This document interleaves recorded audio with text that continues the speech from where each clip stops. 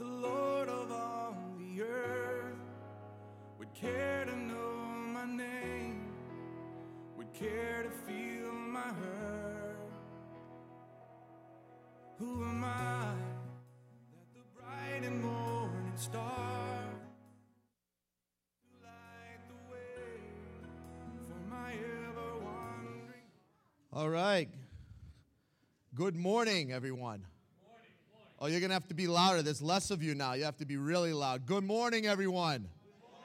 All right. And good morning to everybody who's watching live or downstairs. We thank you for tuning in, and we welcome you. My name is Jamie. I'm the associate pastor here at South Coast, and I just have a couple of announcements for you here today, and then we'll get started. But first thing is the angel tree. Those gifts are due today. So if you are not here in person or you do not have the gift, please just speak to Kathy. Contact her or Becky if you can, and you can get that sort of organized and coordinated with them. So please, we got to get those over so they can be inventoried and accounted for at Teen Challenge. There is a loss and grief group that will begin a new book entitled Hope in the Dark, Believing God is Good When Life is Not. It's written by Craig Groeschel, and this group meets on Tuesdays at Diane Fort and Curtin's house in Mattapoisett. And if you've experienced any type of loss or you need encouragement, please consider joining the group. And so for more information, you can contact Diane. She is not here today, but you can talk to either me, Brian, or Kathy, and we'll get you her contact information, and we can go from there. So as you know, and Pastor Brian is going to get into this a lot more in his sermon today, so I don't want to say too much, but things are changing, right? We're now limited to less numbers, and there's another spike, obviously, in positive tests throughout the state and in the country in general. That means that we have to make some changes, and so I just want to thank all of you who have been working with us. I know it's frustrating, right? I mean, this whole thing, not just with church, but with life in general, work and just not being able to do anything and really just kind of, it's strange. And so, my encouragement and my prayer is that we don't allow our emotions to sort of rule us through this season. It's been a tough year. And so my prayer and my hope for everyone is that we really look to God for His wisdom through all of this, and that we don't allow it to shake us. As a church, this is an opportunity for us to fight, for our faith, to continue to come together, whether it's in smaller groups and in family groups, obviously, or, utilizing the technology we've used in the past earlier this year, like Zoom and Facebook and things like that. We're going to have to do what we're going to have to do in order to weather this storm again. And so I'm asking you all to join us and lock arms with us. It's a real challenge for us as a leadership team. We sit down and we try to figure out how to solve these problems and how to keep everyone connected, because discipleship is a relational process, right? And really community is where we grow. It's where the church finds a lot of its strength. And so we're really going to, it's no surprise and no coincidence that Pastor Brian's message today is all about Christian community. What's going on today and some of the changes he's going to talk to you about, actually, he got after he wrote the sermon. So that's pretty amazing, and it's just the fact that God is always at work. And so we want to thank you and just want to encourage you to keep locking arms with us, to keep staying committed, tuned in, and really calling and connecting with each other. If we can't do it in person, because it's really hard. We're always telling people, don't get disconnected, right? You got to stay connected, And then the state's telling us you can't be connected, right? So we have got to find ways. We've got to be really intent and intentional about finding those ways and staying connected. So it's on us. It's on us. Your pastors can't do all of that for you. Your leaders can't do all of that. We're asking you to help us. So as pastor, I don't want to go too far into that. I'll let Pastor Brian really expound on that this morning. But thank you for those who offered to stay home today so that some people could come. I thank you for all of you. There's people in this room who switch out, and families who part of your family comes, the other part doesn't. It's really cool to see everybody working together like that. And there's going to be more of that. So, bear with us and continue to encourage us as well. We had a baptism fairly recently in a very cold pool at Gary White's house. And we had a few people who were baptized that day. And a couple of them are here. I believe one of them is not, but she will meet up with us at a later time. But if Juliana, is she up here? You can grab Juliana, that would be great. And then Miss Sophia, I know she's here. I see her shining face. Why don't you come on up?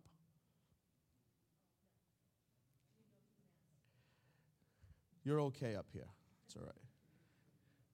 And then we'll wait, and Juliana's going to come. She's actually doing the greeting today with Amelia, so she's on her way up. So what we do when we baptize folks here in the church is we get them a personalized Bible.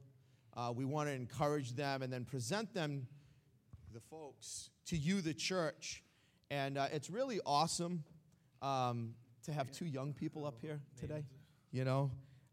It's super encouraging to us to know that here in this church that Sophia and Julia are really, serious about their faith, and they want to take this next step.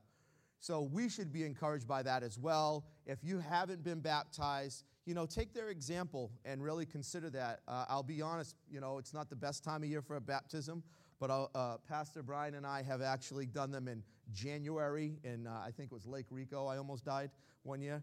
And, we'll do it because we're that committed to the Great Commission and to helping you all sort of, in your journey. But I just wanted to present. In Siberia, just to interject, they cut a square in the ice, and they hold your hands, go on YouTube, and they dip you with your hands fully under, and they pull you out. So you guys, yeah, that's commitment. Yeah, it is. So what I'm going to do is I'm going to ask you all to just, could you raise your hands towards these two young ladies and bow your heads, and we're going to lift them in prayer this morning and just thank the Lord for their commitment and their faith. So, Father, we just come before you this morning grateful for Julie and Sophia and even Carrie, who's not here right now. We thank you, God, that you're working in their lives and through this church body. Father, that they're coming to know you and to commit themselves to you more and more. It's just such a blessing, a reminder that it's a simple faith, God. It's not about reaching or attaining a certain level in your faith, but baptism is just obedience. It's something that you have commanded us to do when we've chosen to follow you, Jesus. So, Father, as these young women, these young girls, they continue on this path, I pray, Lord, that you would just continue to sustain them, empower them. Lord, that you would bring a community alongside of them. And, Father, that they would also be part of that community as they encourage others. So, Father, bless them and their families. Continue to use them and use this church. In Jesus' name, amen. Thank you, everybody. Congratulations, guys. Come on, Dan.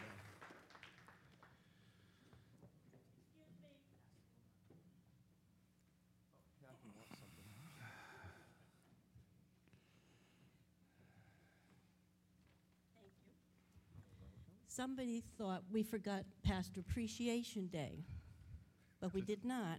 They just invent things. It's the Hallmark people. Well, in the spirit of 2020, Any we excuse decided... for me to get candles. Is it a candle cafe? My wife keeps telling me to stop burning candles. You keep buying them. There's a tension there.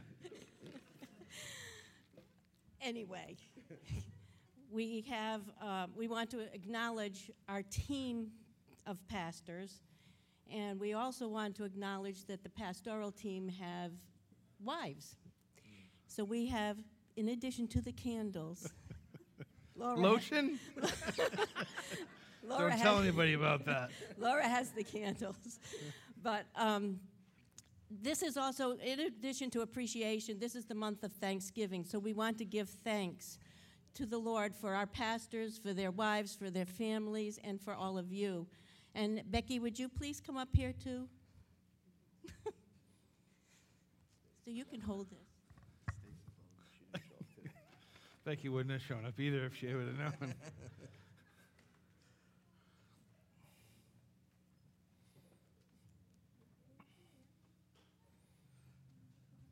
So acknowledging the teams, we have mugs filled with hugs and kisses since we can't really do that anymore. So, this is Jamie. Oh, good. You made one. Stacy has hers in here. That's cool. That's great. And we have Brian.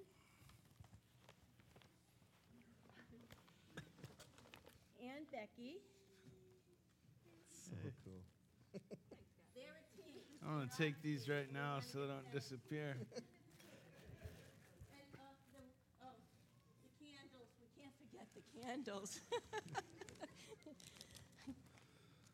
I'm a connoisseur of Yankee candles, so trust me. They're stuck. Oh. There you go. Thank you. They never have to worry about a loss of candles when I'm around. All right, we have Here's your bag. whipped pumpkin spice, and this is important, pumpkin apple parfait. So, thank you very much. You've got with pumpkin spice, and then you've got I got pecan pie bites. I'm going to eat my Nice. candle. Maybe we'll trade Yeah. after. Hey, listen, just really quickly, we just want to thank you. It's our honor to serve all of you. This is a privilege, and really, like, neither one of us are really that qualified for this. So thanks for letting us do this every week. Darren is going to come up and pray for our pastoral team. Darren is part of our leadership, too. Dear Lord, dear Heavenly Father, Lord, I thank you. I thank you for Brian and Becky. I thank you for Jamie and Stacy. I thank you for their unwavering commitment to this church, Lord. I thank you for day in and day out just serving this community, Lord, serving this body, for continuing to pour love into each and every one of us, Lord. I thank you for their leadership, their guidance, their wisdom, Lord, and their unwavering service. Be with their families. Be in the midst of this service, Lord. Lord, and be with this church body and this community. And it's in your Son's name that I pray. Amen. Amen. Thanks, Darren. It's overwhelming to see everything come together, to have a sermon prepared, and to have events unfold, which we'll get into, that tie into what we're going to talk about. And to be standing here and this morning to introduce the topic, I'm going to be talking about the two essential things, the two things I'm most passionate and excited about, the two things that are most vital to all of our lives, which is the pursuit of Jesus within the context of relational community. We're going to talk about what it means to be a family, no matter what's going on around us. And then, to have come in this morning and gotten some news about more restrictions and things that we're going to talk about, but then to have also experienced exactly what it's supposed to look like. For us to come together and encourage and love one another. And so this morning we're going to talk about something essential to our walk with Jesus, not optional, not anything we can ignore. Authentic, transformational, relational community.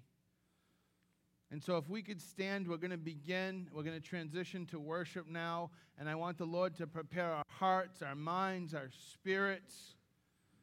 Because He knew this morning all the things you and I didn't. He knew what I was going to preach on. All these things that He brought together for this moment here now.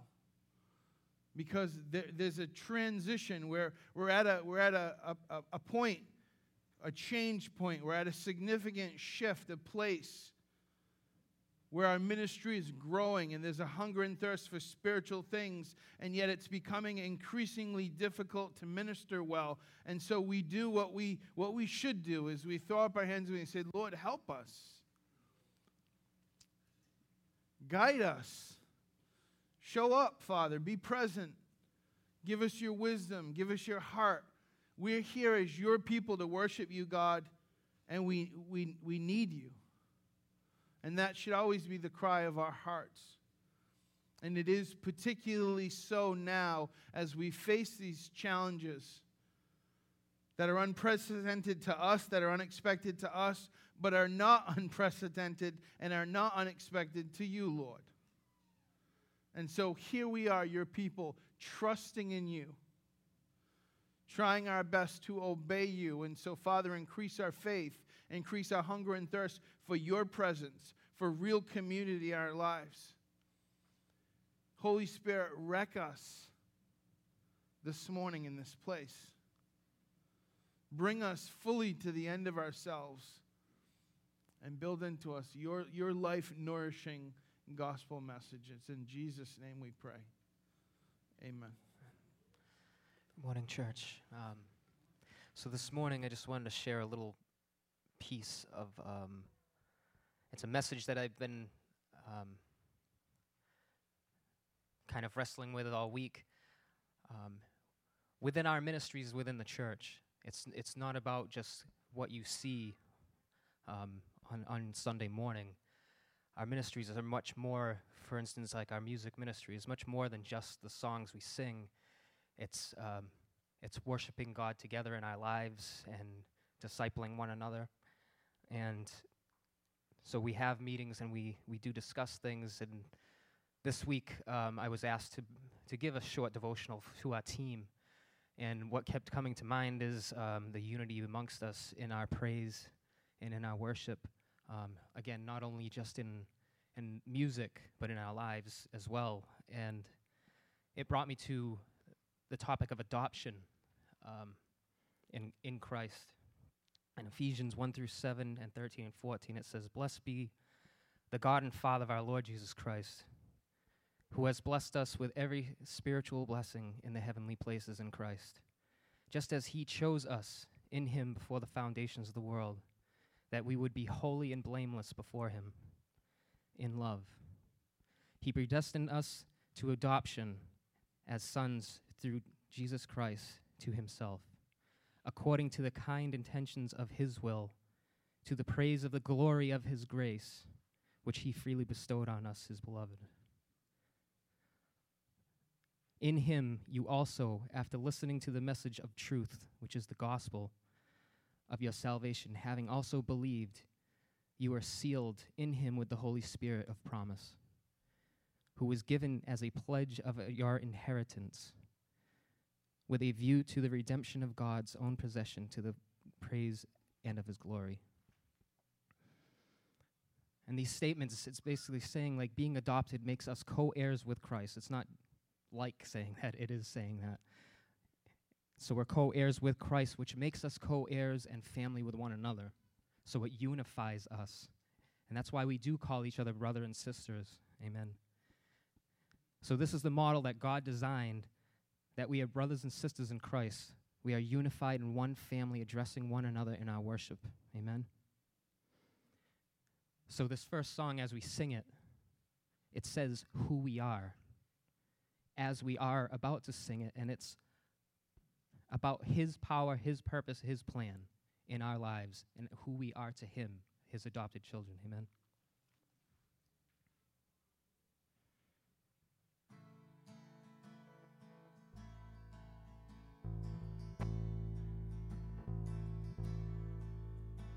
Oh, I've heard 1,000 stories of what they think you're like, but I've heard the tender whisper of love in the dead of night, and you tell me that you're pleased and that I'm never alone.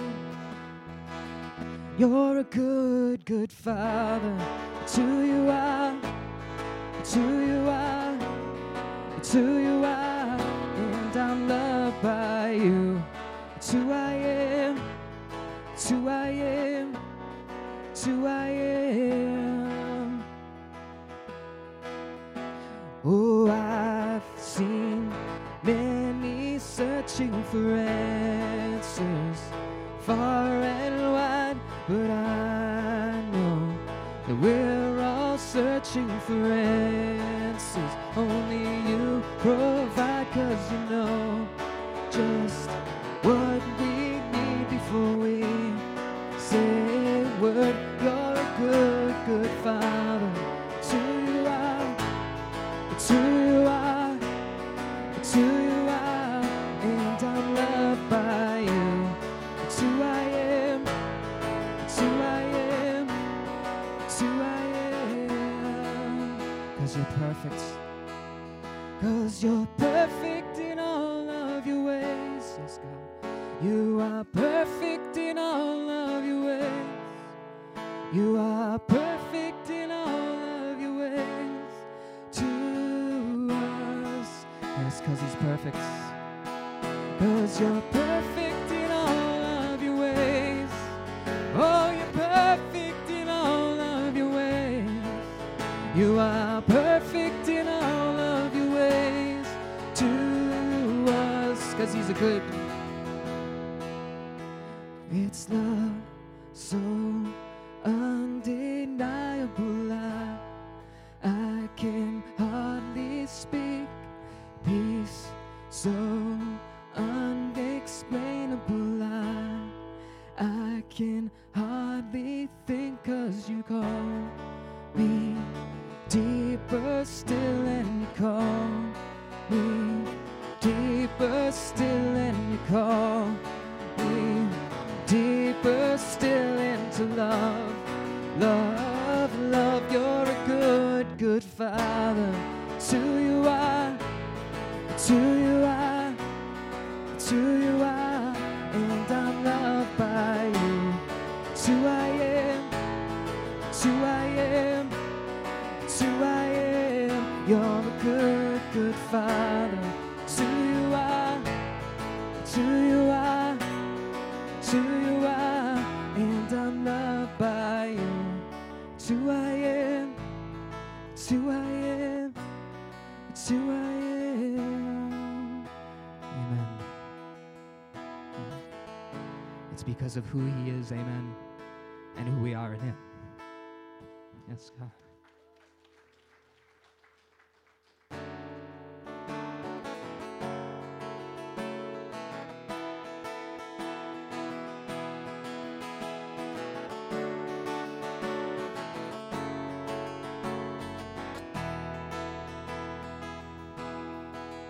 You give life, you are love, you bring light to the darkness, you give hope, you restore every heart that is broken. And great are you, Lord.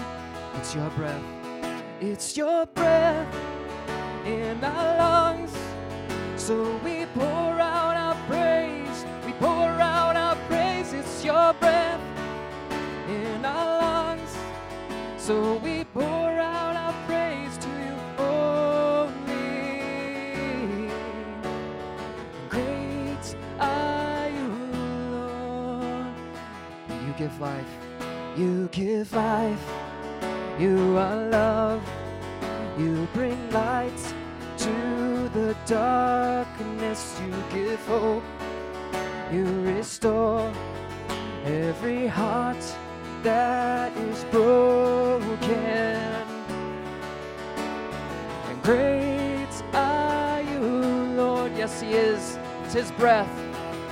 It's your breath in our lungs, so we pour out our praise, we pour out our praise. It's your breath in our lungs, so we pour out our praise to you. Oh, again, it's his breath. It's your breath in our lungs, so we pour out our praise, we pour out our praise. It's your breath in our lungs, so we pour out our praise to you only. Yes, God. We sing together to you, Holy Father, in unity. I Our Heavenly Father, God, will praise your name, and all the earth will shout your praise. And all the earth will shout your praise. Our hearts will cry, these bones will sing. Great. Let's sing to him. And all the earth, will shout your praise. Our hearts will cry, these bones will sing. Sing to us. He is. Yes, God. One more time in all the earth. And all the earth will shout your praise. Our hearts will cry, these bones will sing.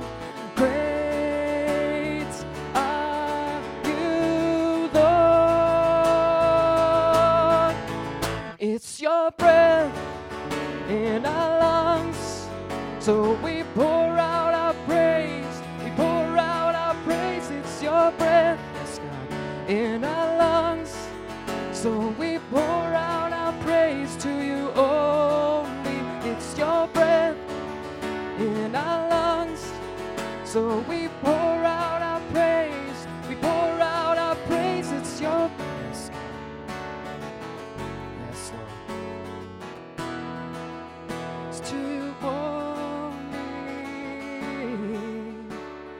Great are you, Lord. Yes, keep singing that to him. Great.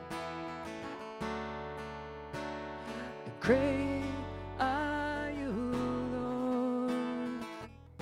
Yes, God, one more time. And great are you. Yes, God, you are great. One more time. And great. Yes.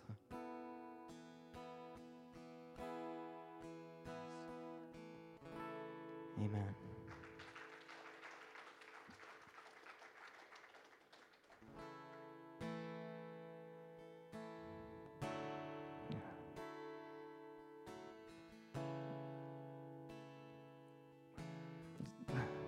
I love this song. It says, there's nothing he hasn't seen before, as my friend said this week. That our shame and our guilt should never keep us from his presence, amen. That we continually seek him together. It's a song of encouragement to one another, to pull up to his table and just leave it all there, amen. Hear the voice of love that's calling. There's a chair that waits for you, and a friend who understands everything you're going through.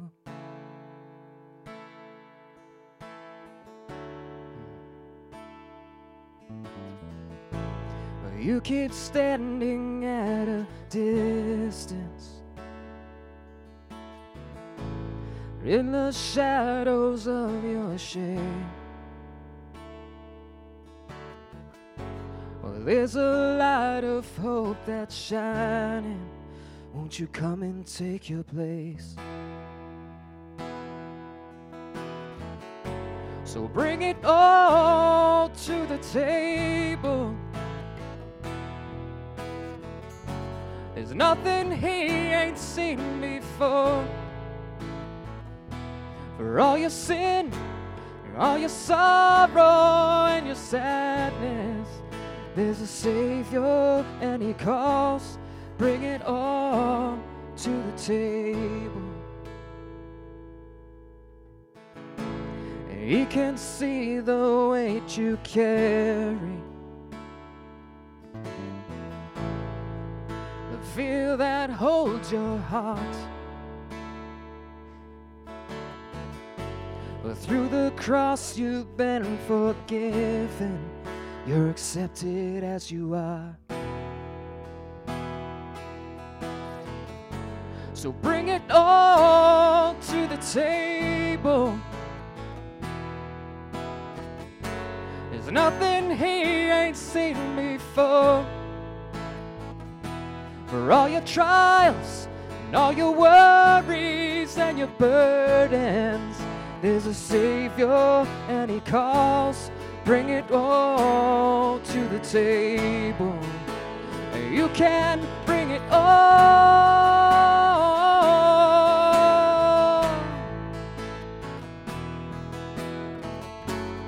Yes, God, we bring it to you. You can bring it all.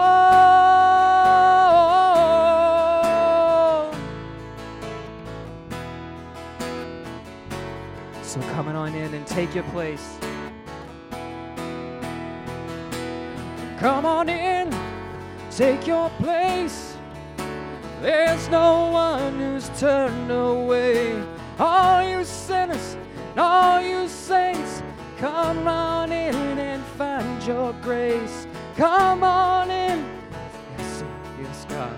There's no one who's turned away. And all you sinners, yes, all you saints, come and yes, Lord. So bring it all to the table. Yes, bring it to him. There's nothing he ain't seen before. For all your sin, all your sorrows and your sadness, there's a Savior and he calls. Bring it all to the table. Yes. Thank you, Lord.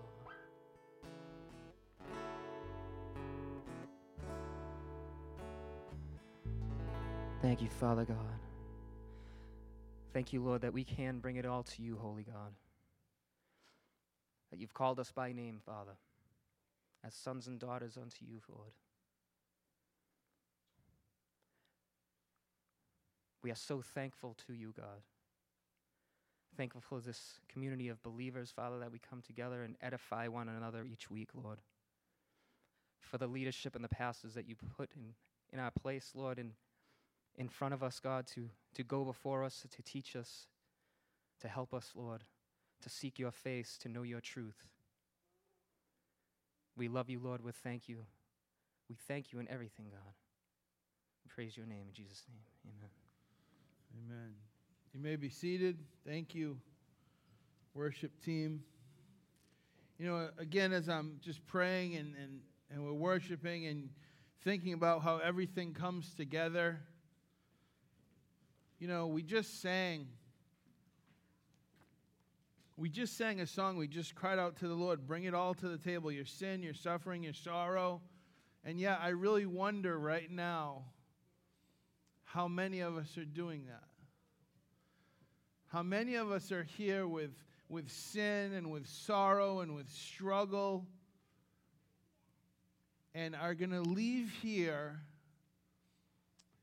with those same things.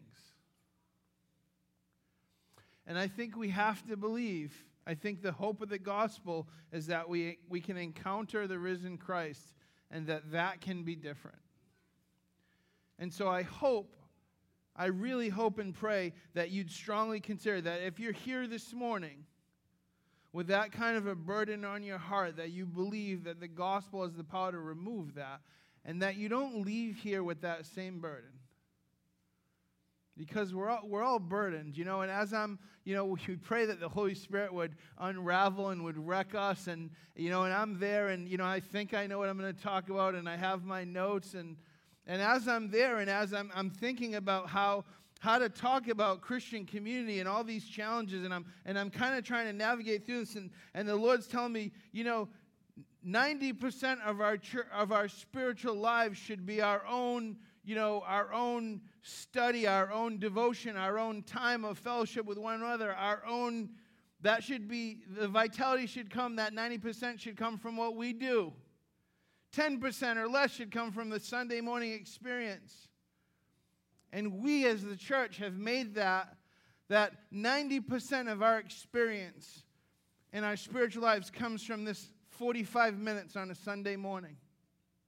It's not healthy. It's not sustainable. And as I'm sitting there, maybe the Lord's saying, maybe we need to stop. Maybe we're being forced into a personal repentance, a personal spirituality, where there is a place for a gathering. There is a place for the body to come together and be equipped and to worship the Lord. That's always been the intention. But the focus needs to be our personal spiritual vitality, our repentance, our renewal, our spiritual nourishment when we're alone or when we're together in smaller groups. And then we come together and embrace what God's doing on a larger scale. This was never meant to be where you get most of your nourishment. And here's the critical part of the sermon this morning. If Sunday mornings, as important as they are where you're getting all your nourishment, what's going to happen as we continue? I just found out, and I'm telling you guys this now, we're preaching on community, and the leadership team met Thursday, and we're looking at the budget in the coming year. We're looking at ministry and the vision, and all these things are coming together.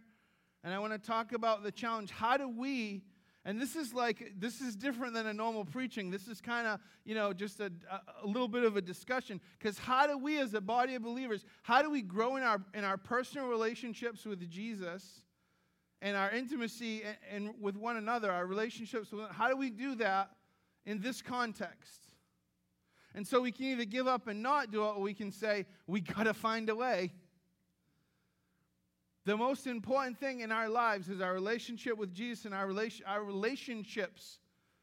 Love God, love one another, right? That's it. That's what we're going to talk about.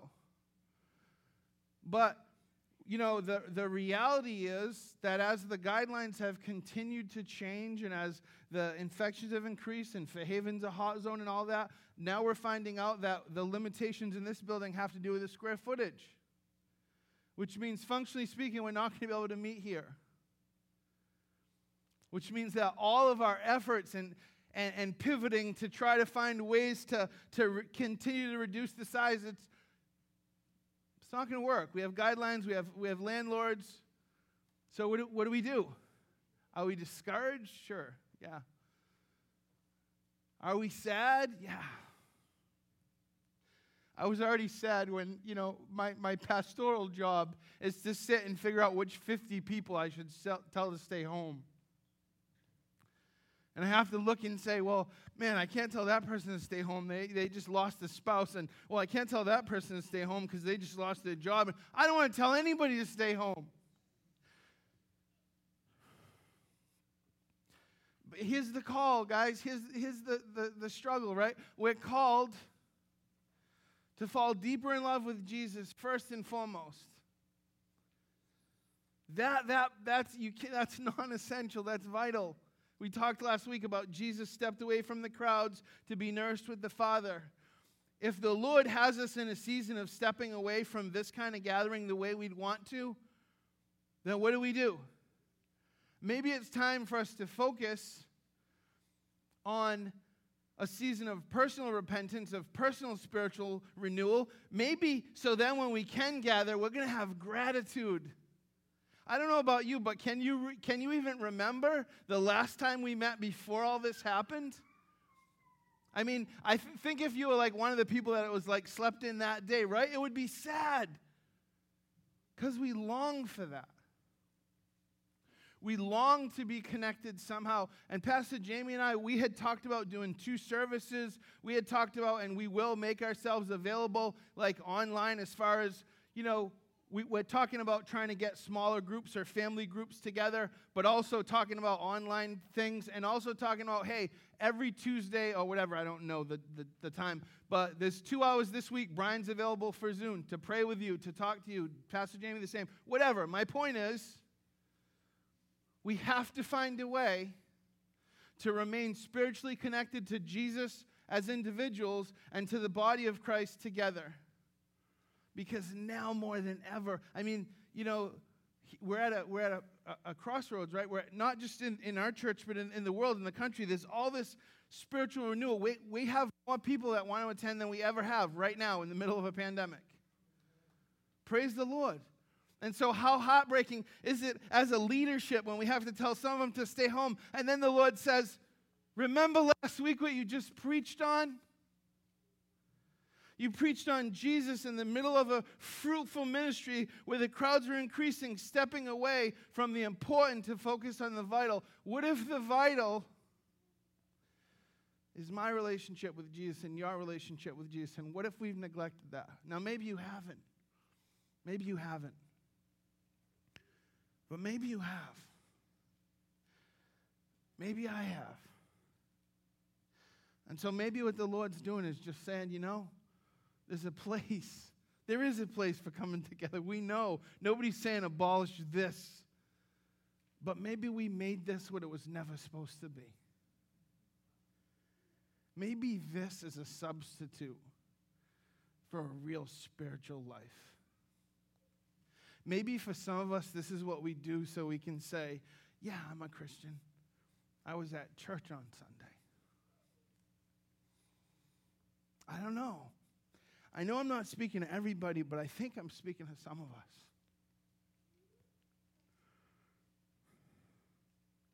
So this morning I want to talk about something that's essential to our walk with Jesus. It's not optional.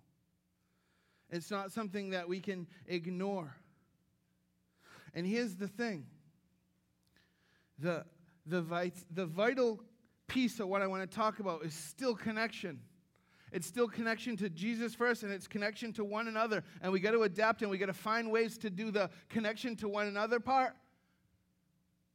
But embrace the opportunity to focus on the first one. Because we all have a million excuses for why we can't spend our time with the Lord. And then he starts to strip those away, and we make more.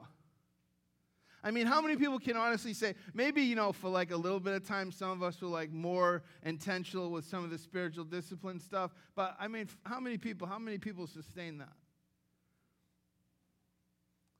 It's easy to get distracted. So am I telling us this so we feel conviction? Sure.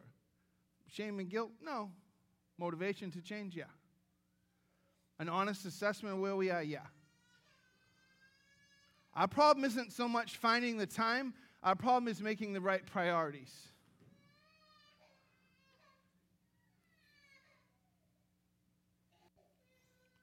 Community makes a difference in how well we persevere through struggle and how well we as Christians progress toward maturity. I've had the pleasure to share my testimony hundreds of times, you know, maybe more than that by now. And every time people will say, you know, I know obviously it was, you know, the connection to Christ, the Lord in your life. Other than that, though, like there's a lot of people that have that. Darren and I have spoken. A lot of people that have that, and they still kind of don't make it. What's the difference maker? I mean, how?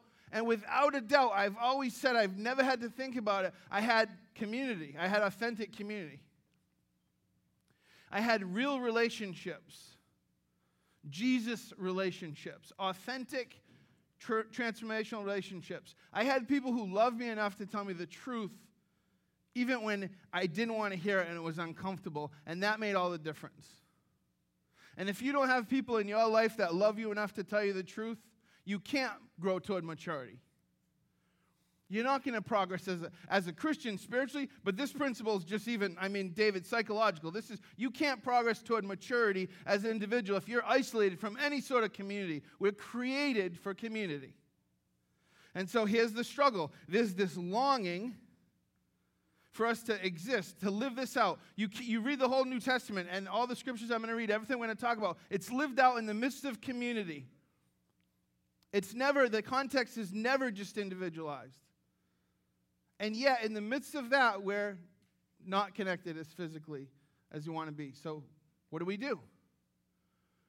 I'm gonna present some, scriptural recommendations toward community. I'm gonna talk about some of this stuff, and then we're gonna have to find a way forward. We're gonna have to encourage one another in our relationship with Jesus first, and somehow try to find ways to stay connected. Whether that means in family groups, listen, I hate Zoom. I don't want to have a Zoom meeting. Listen, there's, nobody. I'm zoomed out.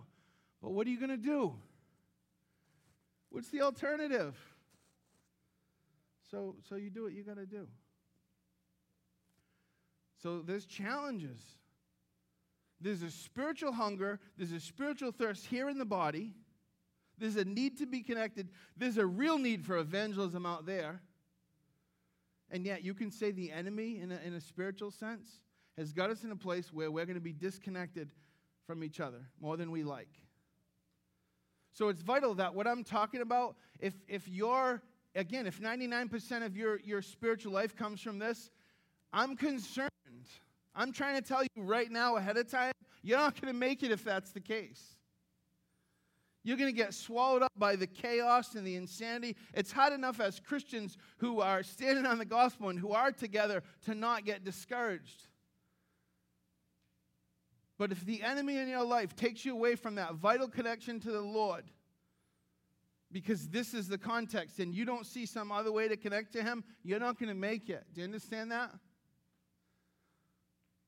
Do you see the cry of my soul that you get this? You know, we talk about community during communion a lot. But when I pray, and I had a week, I was meeting and I was reaching out to people who are really hurting, going through some stuff, counseling with folks and praying with folks, and it was a week of just a lot of pouring out, a lot of brokenness.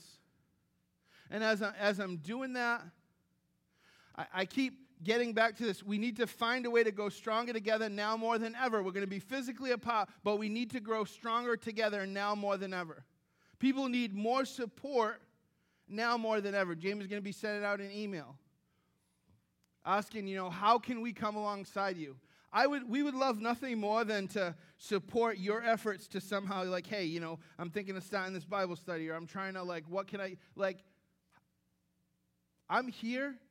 We're literally here to serve you, to shepherd you, people say this to me all the time, and I get it, and I know you're trying to be helpful, but please don't say to me that I know you're, I was going to call you, but I know you're busy. Not only is it my job, but it's the great privilege of my life to be called by you. That's why I'm here. So please don't tell me, because people say, well, I know you're busy. Yeah, you know what I'm busy doing? Meeting with somebody. Just as good be you. I love you guys, and I know you try to do that to be respectful of my time, but please, we're here to support you. And even now, we call us up, we'll pray with you, but we have resources as well. We have a Barnabas Fund. We're going to end the fiscal year. We're doing the budget. And we have $2,000.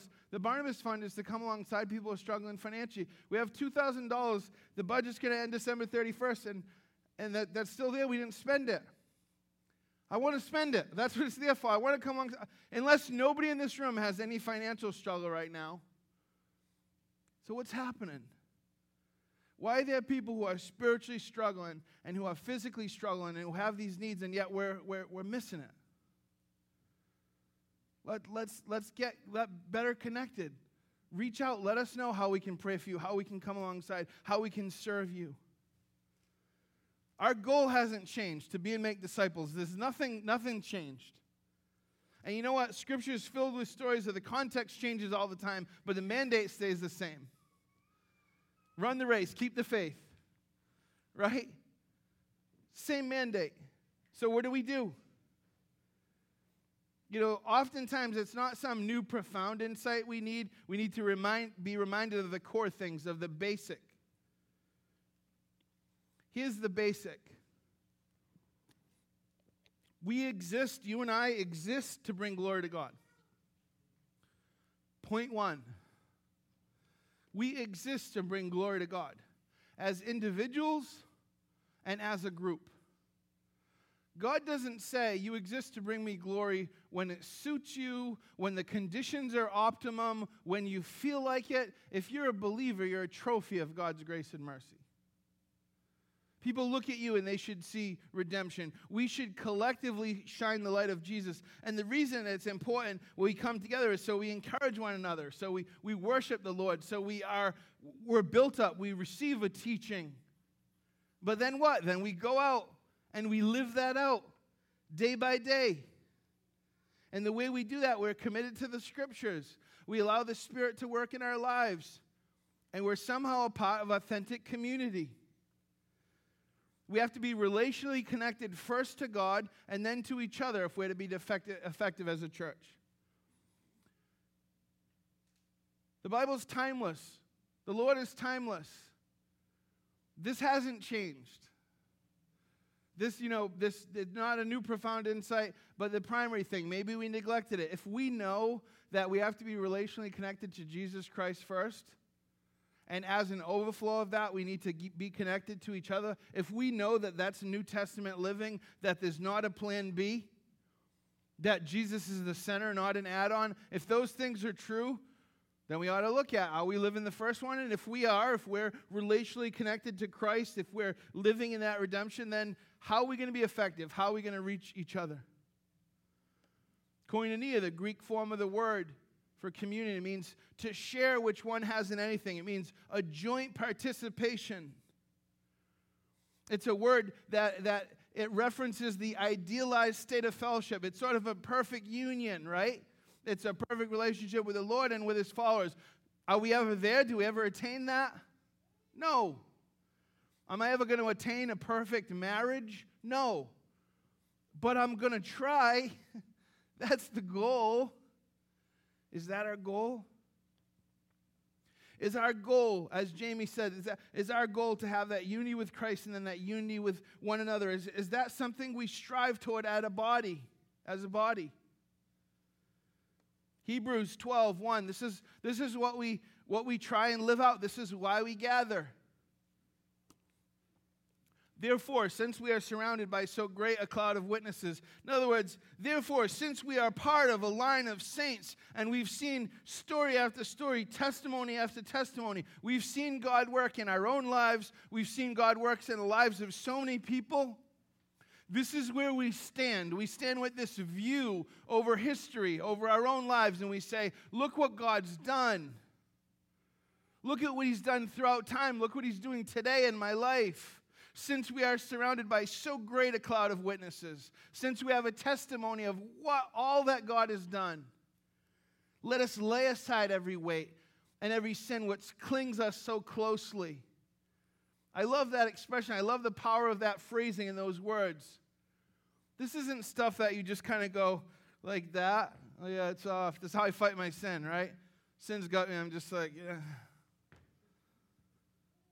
No, that's clinging on. That's a weight. That's a burden. That's going to affect you no matter how you move, no matter what you do. You have to fight to get that off. Some of you, I'm going to preach this message, you're going to leave with the same weight. I pray right now in the name of Jesus that that's not the case.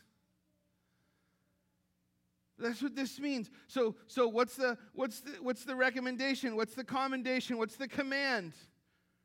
Let us lay aside that and what? Let us run with endurance the race set before us. Run with endurance the race. You know, I want to skip through the park too, right? I don't want to run a race. I don't want to endure anything. Maybe a Netflix marathon. I don't want to endure. But that's what life is, right? So that's what we're to do. That's what we're called as believers to do together. And the next part tells us how to do it. And it's the same message throughout the Word. It's consistent. We're going to see it all throughout these scriptures. Verse 2, fixing our eyes on Jesus. Right now, any problem you have, any burden, any frustration, any concern, and I don't say this as a platitude. I don't say this reactively. It's because you're not fixing your eyes on Jesus. That's absolutely 1,000% the case in my life and in your life. Because we're taking our focus off of Him. We're taking our focus off of His will and off of eternal things. It's our main job as a Christian. It's the vital thing, the non-negotiable, to keep our focus on Christ. Because the Scripture is going to say He's the source for not only what to do, He's not only the teacher and the guide and the director and the example, but He's the empowerment to live it out. And so Scripture says He is the pioneer. He is the author. I love the word pioneer, right? He's the one who makes all the inroads and the perfecter of our faith. So the first part of Hebrews tells us what we're to do together. Put away the encumbrances, the sin, yesterday, the burdens. Fix your eyes on Jesus. Go forward together for the joy set before him. You want to know what Jesus got for the fruit of his ministry? Because we want all kinds of stuff for the fruit of ours. He endured the cross, scorning its shame, and sat down at the right hand of the throne of God. Consider him who endured such opposition from sinners, so that what? You will not grow weary and lose heart. Man, let's just stop there for a minute. What's the message there? The message there is, as you consider all the work that's been done by God throughout history and in your life today, and as you persevere and run forward, so you don't grow weary, so you don't lose heart, so you don't forget, remember Jesus. Remember the cross. Remember what he did. Remember what he got for the joy set before him.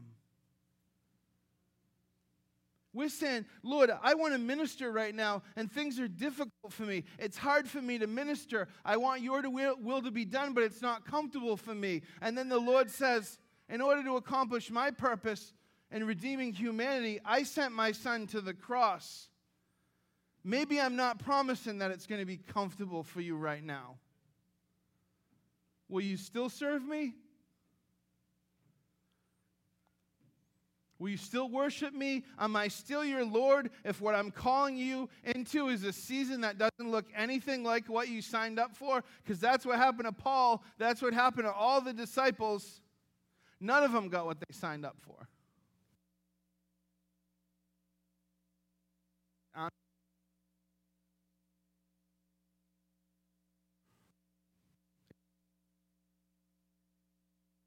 Is it ever? Is our life ever what we signed up for? See, Jesus is walking with you, or should I say, we're walking with him. We're following. He should be leading. We shouldn't get ahead of ourselves. And when we lose our way, and when we wander and become unfaithful, and when we get ourselves lost, he's there, and he's telling us, don't grow weary. Don't lose heart. Don't forget about the mission. I haven't changed. If everything around you's changed, okay. But find that center. Find Christ inside of that. Run the race that Christ has set before us. It's the same message in Acts 2:42. First, they submit themselves and the Spirit of God came. It says they devoted themselves to the apostles' teaching and to fellowship, to the breaking of bread and to prayer. In whatever context, there was a devotion. There was a consistent, intentional effort. I want to see groups of like family groups of people, if it's live stream, somehow find a way to connect. There should be people in your life that will tell you the truth. If there are things you're going through, I know we have friends from our past and our lives, and I'm not saying, we don't have connections to people that aren't believers. I'm not saying that. But if you're a believer, you need that one person in your life where if you're going through something, you can call that brother and sister in Christ, and you know you're going to get truth. And if you don't have that, man, you're losing out. The ability for you to grow and mature, you can't do it without that. You have to have that. You have to have somebody a brother or sister in Christ that loves you enough to tell you the truth. That we're talking about intentional, devoted, Jesus-centered relationships. See, when the Bible tells us awe came upon every soul, many wonders and signs were being done to the apostles. All who believed were together and had all things in common. They were selling their possessions day by day. They were attending temple together. They were breaking bread. They received their food with glad and generous hearts. They were praising God, and they were having favor with people, and the Lord added to their number.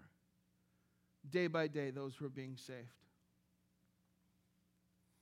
We submit ourselves to him in whatever context, whatever process that looks like in our lives. And we're committed to relationships with people where it's not just about, hey, how was your day? Well, we're not just talking about events or occurrences, but we're talking about spiritual things. There's friends you can say, what are you doing? And they list all the things they did, and you just talk about what they did and what their kids are doing and all that. That's fine. Social stuff, that's good. And then there's people that can say, hey, where are you? How can I pray for you, man? Where are you with your walk? We need to develop and maintain those relationships. They were together devoted to God. They were devoted to His truth and teaching, to a relationship with Him. What centers us, what makes us a people together, is Jesus Christ. God exists Himself in community, and He created us for fellowship with Him and each other. And in this fellowship, this Spirit-filled serving others above ourselves living, it's both fulfilling and liberating. And it should be, but first you and I must believe that it can be. In our flawed humanity, we need to believe that we can exist in transforming community. And incidentally, I think it's what Jesus expects from His followers. And I know some people have been incredibly wounded relationally, whether it's in dating relationships or just relationships, friendships. And some people of self-preservation have withdrawn and have made all their relationships superficial because of that. I see it all the time. I see it particularly in my work. And it breaks my heart. And it breaks my heart. And the gospel, and we've looked at before the curse of sin and the way it affects all of our relationships, but the redemptive power of the gospel is it can restore us. We can be made relationally and emotionally healed and whole. Because we are physical beings, and we are spiritual beings, and we're emotional beings, and we are relational beings. Those are components of who we are. So if I talk about our health in terms of our relational health, and I may say, how's your relational health? How are your spiritual relationships? And you may say, well, it feels good, because that's what I do. Whenever somebody asks me, like, objective truth stuff that I can measure with data, it's always how I feel. And I have to kind of step back and be like, I don't know. Like, how are you doing with the diet? I think I'm doing good. Do you? What does the scale say? I don't know. I haven't talked to the scale. I think I'm doing good, though. I feel good? No. Right? There's subjective measures, right? So we say, my relationships are good. I think I'm healthy. Got, more to go.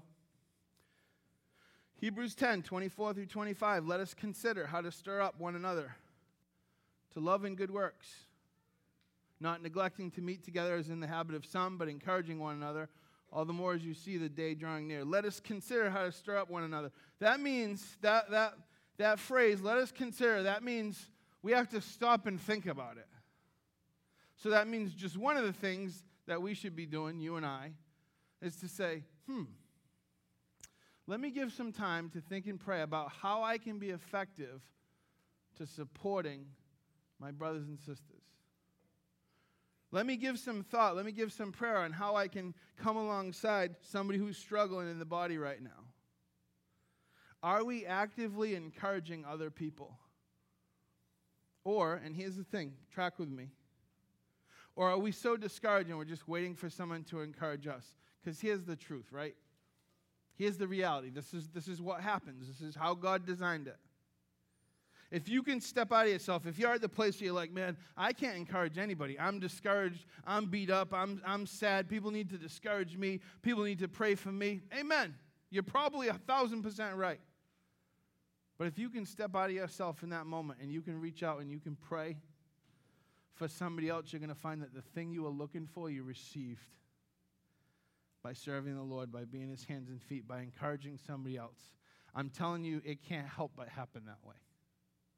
And as you do it more and more, you begin to say, how many times in my life where I started to just be obedient? Eventually, after 34 years, whatever it was, you start to learn. You walk in obedience, and then you see the Lord begin to change things.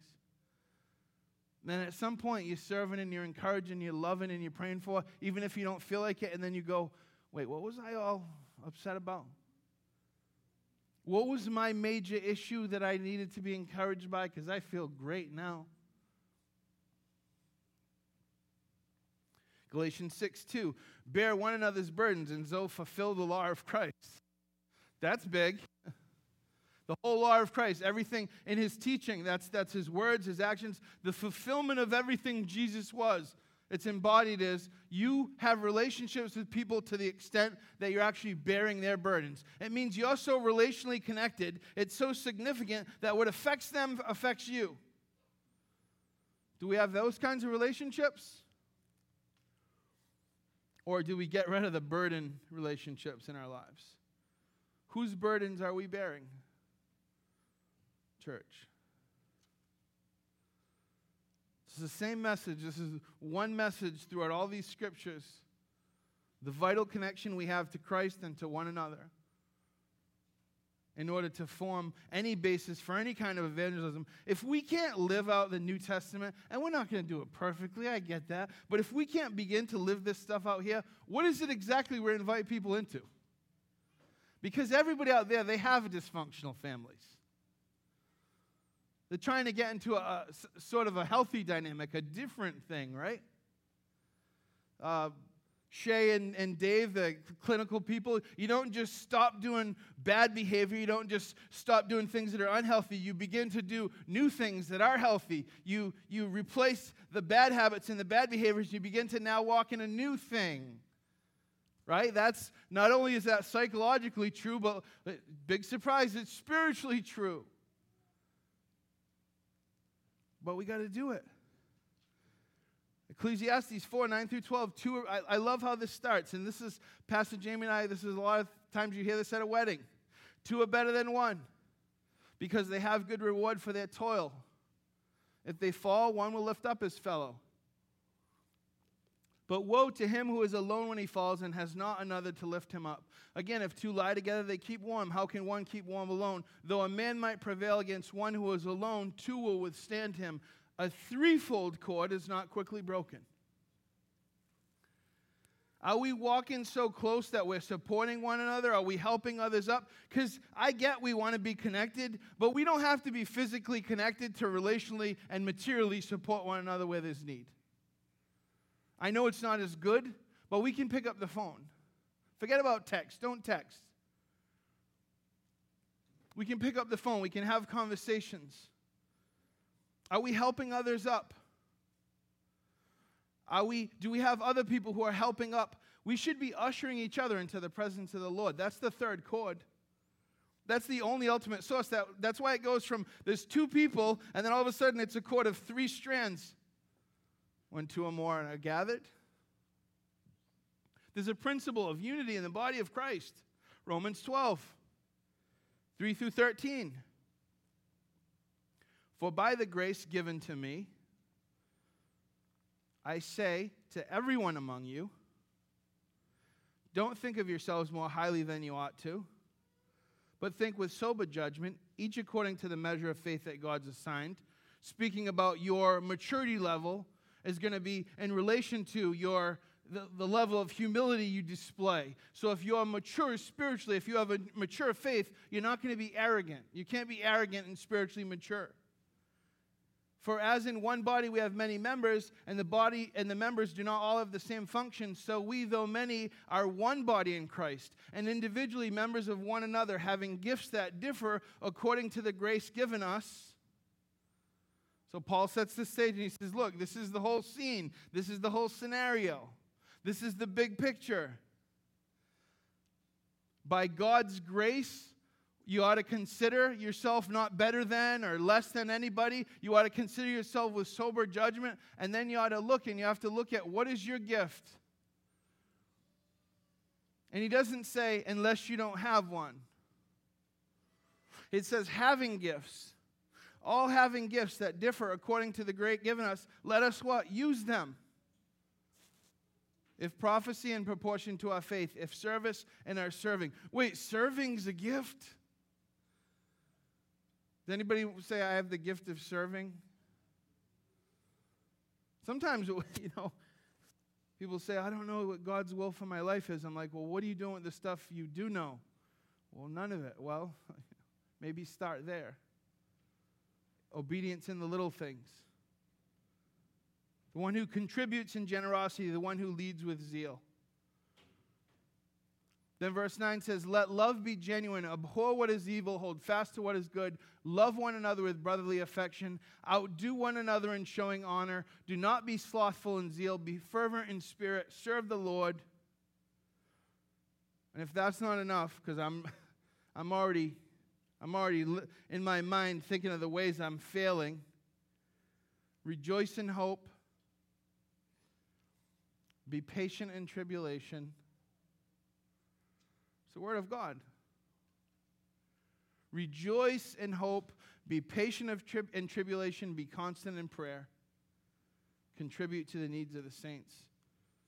And show hospitality.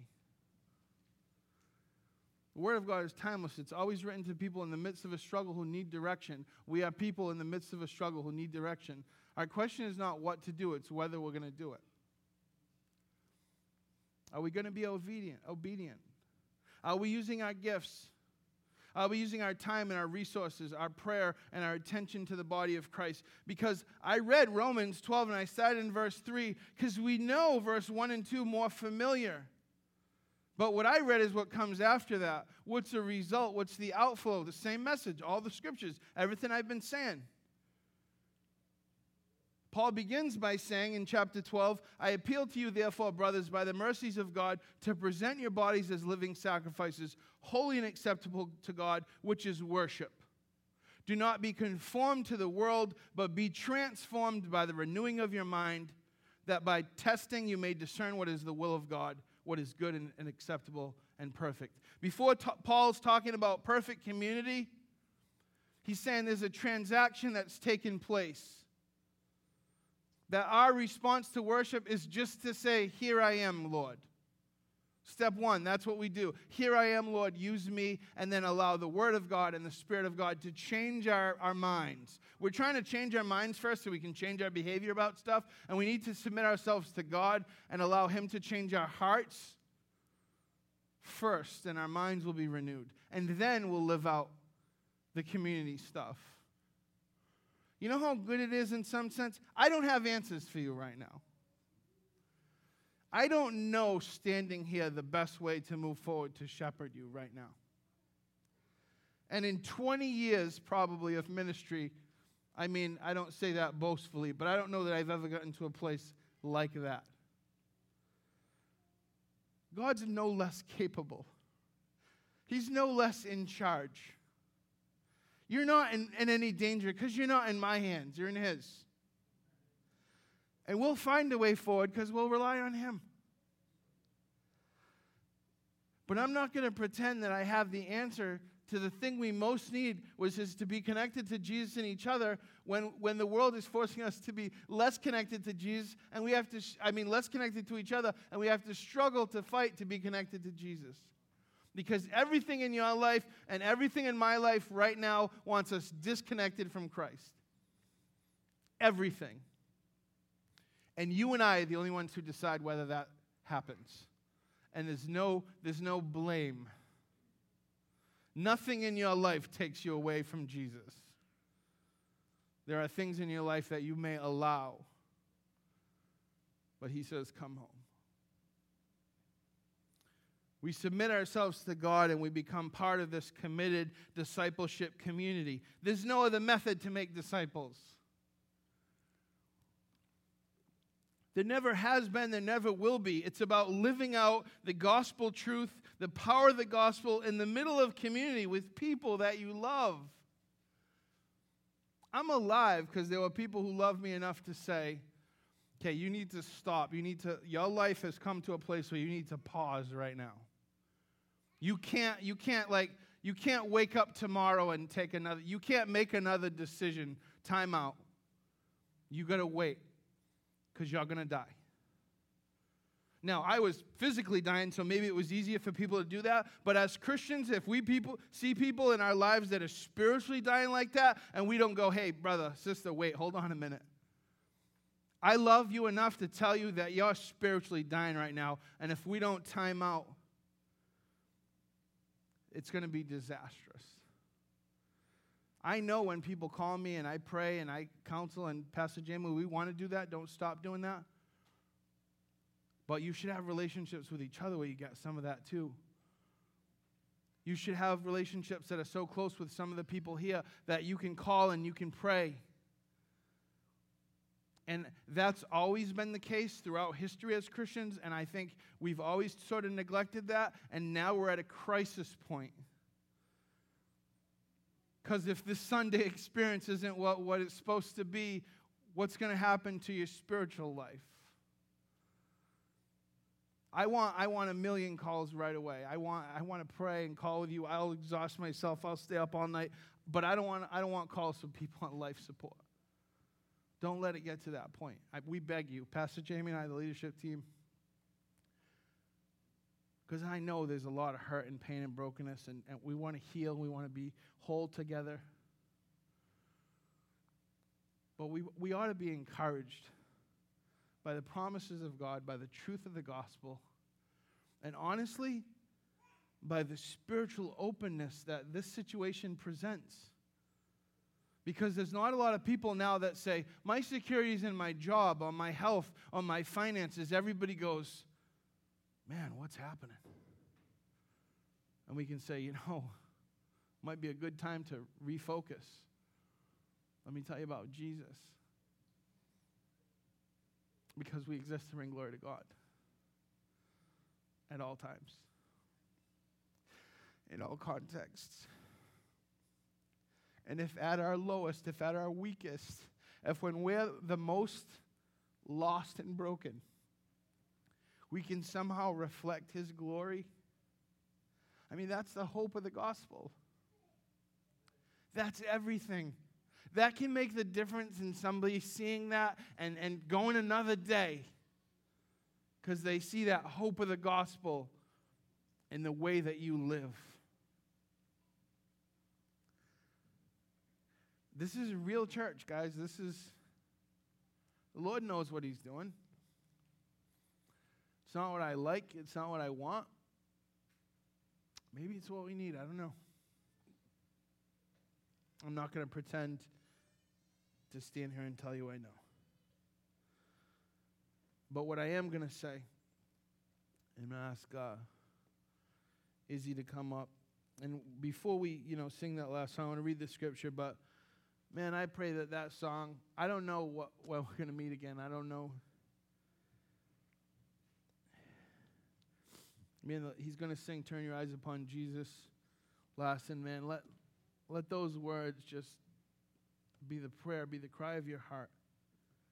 1 Peter 4, verse 8 through 11 says, above all, no matter what, first things first. Focus on this one thing. Forget about everything else for a second. Above all, keep loving one another earnestly. Since love covers a multitude of sins, show hospitality without grumbling. As each has received a gift, use it to serve one another as good stewards of God's varied grace. Whoever speaks as one who speaks oracles of God, whoever serves as one who serves by the strength that God supplies, in order that in everything God be glorified through Jesus Christ. To Him belongs glory and dominion forever and ever. Amen. Please stand with me as we close.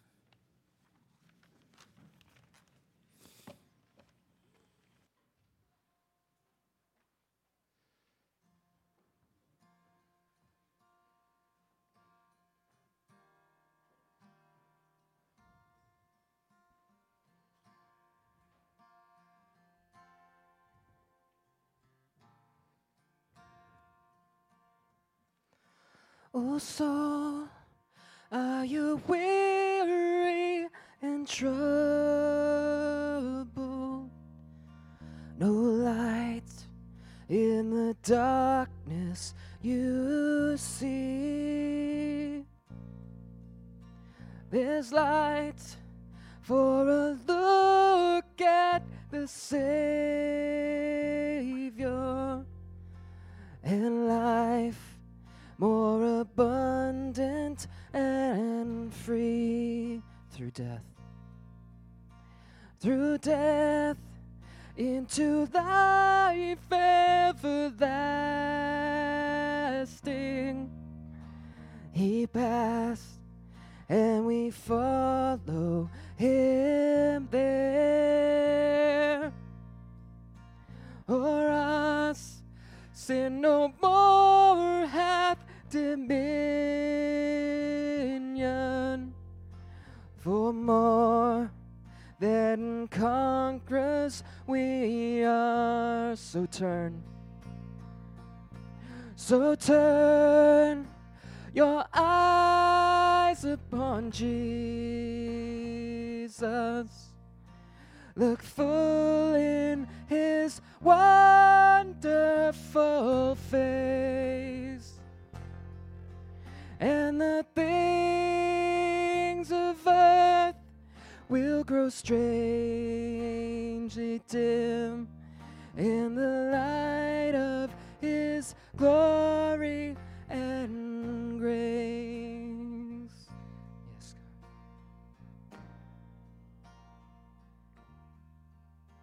His word shall not fail you, he promised.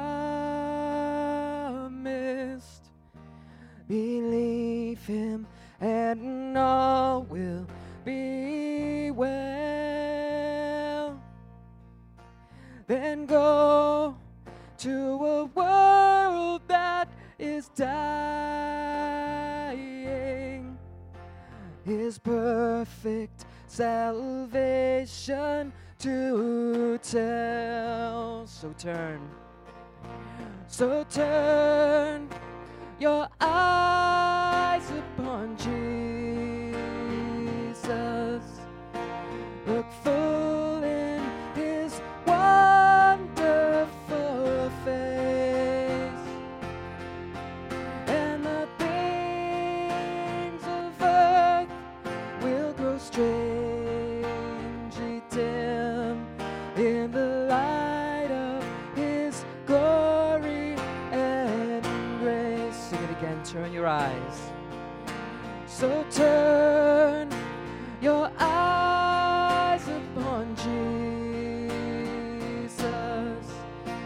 Look full in his wonderful face, and the things of earth will grow strangely dim in the light of his glory and grace. In the light, in the light of his glory and grace. Yes, in the light, in the light of his glory and grace.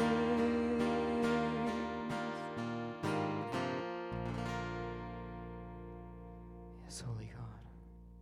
Father God, we trust you, Lord. We stand upon your word, God. We cast our gaze upon you, Lord, for you are the way. We know that you will lead us through the darkness, Father God. You will lead us through this season, Father. Help us to draw near to you, God, and draw unto one another, Father. We so need you, Lord, in this time. Help us, Lord, to love one another as you would call us to do. Lift each other up and edify one another, Father. We praise your holy name. In Jesus' name, amen.